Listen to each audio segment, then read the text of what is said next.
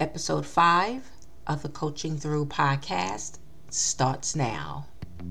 Welcome to the Coaching Through podcast, where we covering people pleasers, codependent, and lack of boundaries doers, hang out, be vulnerable, and take healing by the hand and say, let's go. I am your host, Vernisa Williams, aka V, MSW, therapist, and coach. And it is my honor to bring coaching through to the podcast realm to create a safe space for women to work through their healing by reclaiming their voice. I am a single mom, grandmother, Christ believer, divorcee, social worker, and plant mom. We will coach through the topics of people-pleasing, boundaries, being codependent, and much more. This week, we will be coaching through faith. A universal definition of faith is having complete trust or confidence in someone or something. Now, if this is your first time tuning into the show, I want to share something about myself that my at-home listeners may have noticed about me already. I am an out-of-the-box and deep thinker, and perspective is a huge deal for me. I say that to say, regarding this conversation about faith, I will not only share with everyone my foundational belief system, but we will also dive into faith from another angle. By the end of our time together this week, I hope this space will become home to you also. So let's get into it. At a young age, I was raised to know there was a God. The God I learned about was Jesus Christ's Father, the God of the Bible. At an early age, God became my invisible friend. We played together, ate together, and talked about everything from how unfair it was when I got in trouble for something my brothers conjured up, or my awareness that some of my friends had some material possessions I did not. Yep, we were BFFs. As I got older and experiences happened, my needs changed, and I wanted more from the relationship. Through life's up and downs, traumas, and triumphs, I started seeing a shift in how I saw myself and how people saw me. During this season in my life, it felt like my BFF was nowhere to be found. But then something happened in me that made me realize God did not leave me, but I left Him. I was caught up in trying to figure out if who I was even who I was supposed to be. A lot of life happened during this time of discovery, if you know what I mean. Being the good girl was wearing thin, but I was determined to hold on to her for dear life until I realized she will not be able to get me through this life in the long run. That sucked. But was that thought coming from an authentic realization from me alone? And or was it the beginning of an awakening to the embedded conditioning that shaped me? I hear the Law and Order theme sound effect in my head. Okay, wait.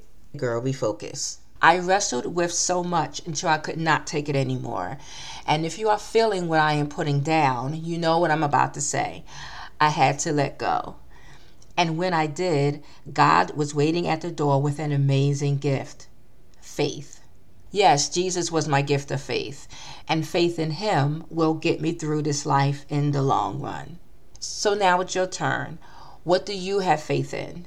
Do you have faith in your family, your relationships, the universe, faith in yourself? Do you and I share the same faith? Even if you have a different spiritual faith system than I do, this space is a judgment-free zone. So whatever you have faith in, will it sustain you?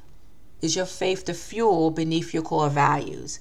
Is this where your inner harmony, peace, and strength abide? Is your faith the thing that you have complete trust and confidence in? Does your faith confirm the values you are trying to uphold? Present yourself in this world, how you see yourself in this world. I know I'm full of questions today, but I am mirroring how you gather information, explore with curiosity, seek your truth to possess, and process it to reclaim your voice. I want to break down the idea of the importance our faith can be to our values. See, your faith is the why you have the values that you do.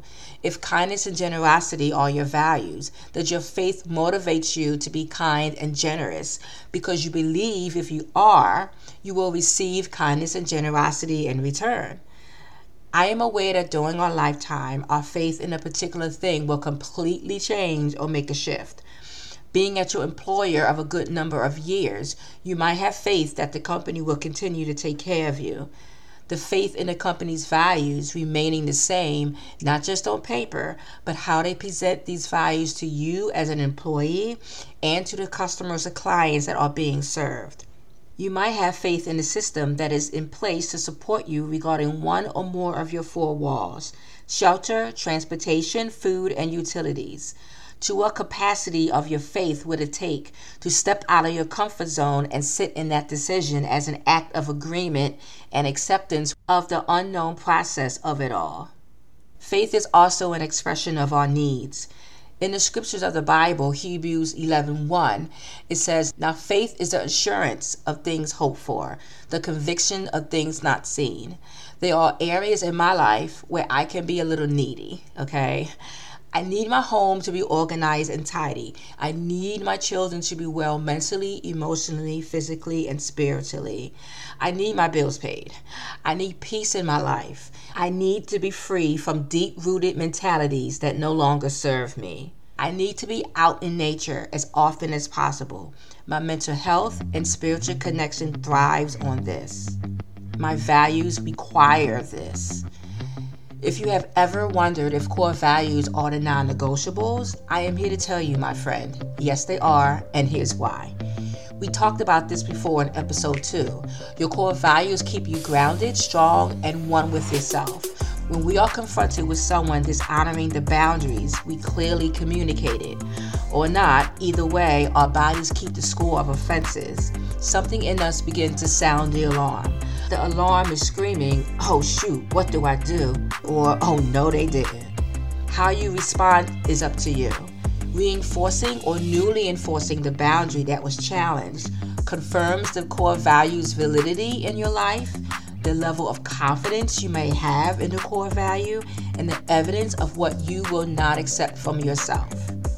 You don't want people to disrespect or take advantage of you? Stop disrespecting yourself. Honor your values. You don't like it when people smoke? Take care of your own health by practicing the values, determination, and consistency. It makes you furious when you overhear a parent talk to a child as if they are not good enough? Reparent the little girl in you and tell her, "Baby girl, you are enough. I see you. It was not your fault. You are safe with me." And gift yourself the value of empathy and unconditional love.